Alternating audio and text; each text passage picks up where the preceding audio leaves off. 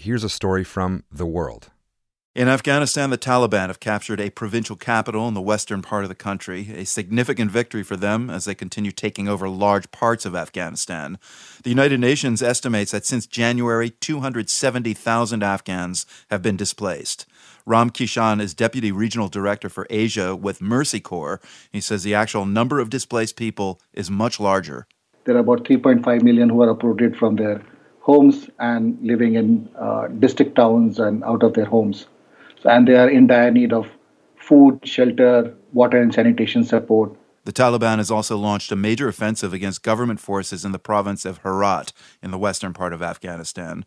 The world's Shirin Jafari was in Herat just last week and spoke with some Afghan women who are very concerned about what's happening.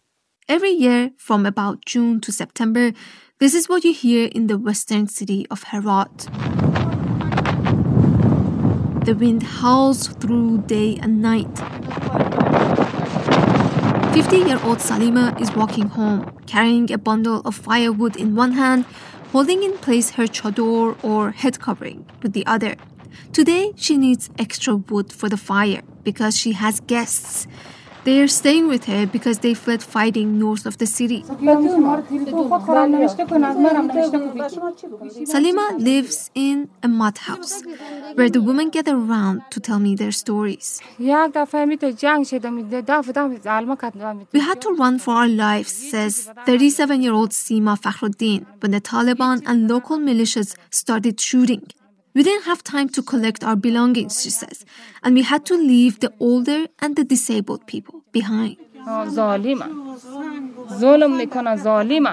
Taliban came out of nowhere, she says, and they are cruel. With their long hair and bushy beards, they demanded that the women cook meals for them. They ordered poor families to slaughter sheep.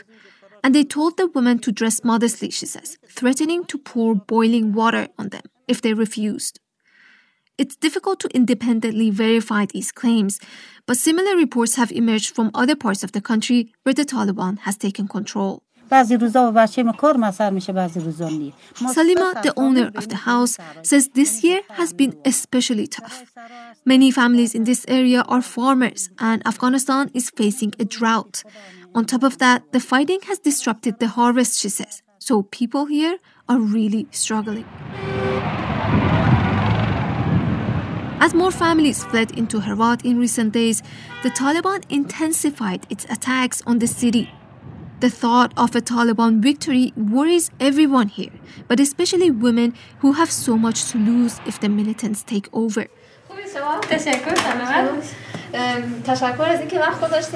I went to see a group of young women who, in the past few years, have become international celebrities.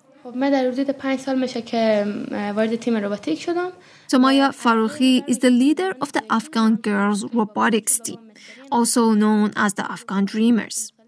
It's the country's first ever all-female robotics team. They have 50 members between the ages of 14 and 18. They build robots and other devices like ventilators, which they made for COVID patients recently. همگی فکر میکنن افغانستان فقط جنگ و همیشه بمب و تفنگ و اینها ولی ما که Farooqi says that people might think Afghanistan is just about wars, bombs, and guns. But we want to show that this country is also about science and technology. In 2017, the team made it to Washington, D.C. to compete in a robotics competition. امنیت و صلح امی که به آرامی میتونستیم ما به داخل سرک و جاده و اینا بریم خیلی بریم. The most interesting part of being in the U.S., Farooqi says, was how we could walk around freely without worrying about security. Farooqi and the other members of the team are too young to know what life was like under the Taliban. It ruled Afghanistan in the 1990s. But these young women say they have heard plenty of stories from their mothers. My mom has bitter memories from the Taliban years, says 17-year-old Elham Mansouri. She was banned from going to school. Now she insists I study hard. And what if the Taliban stops you from going to school, I ask.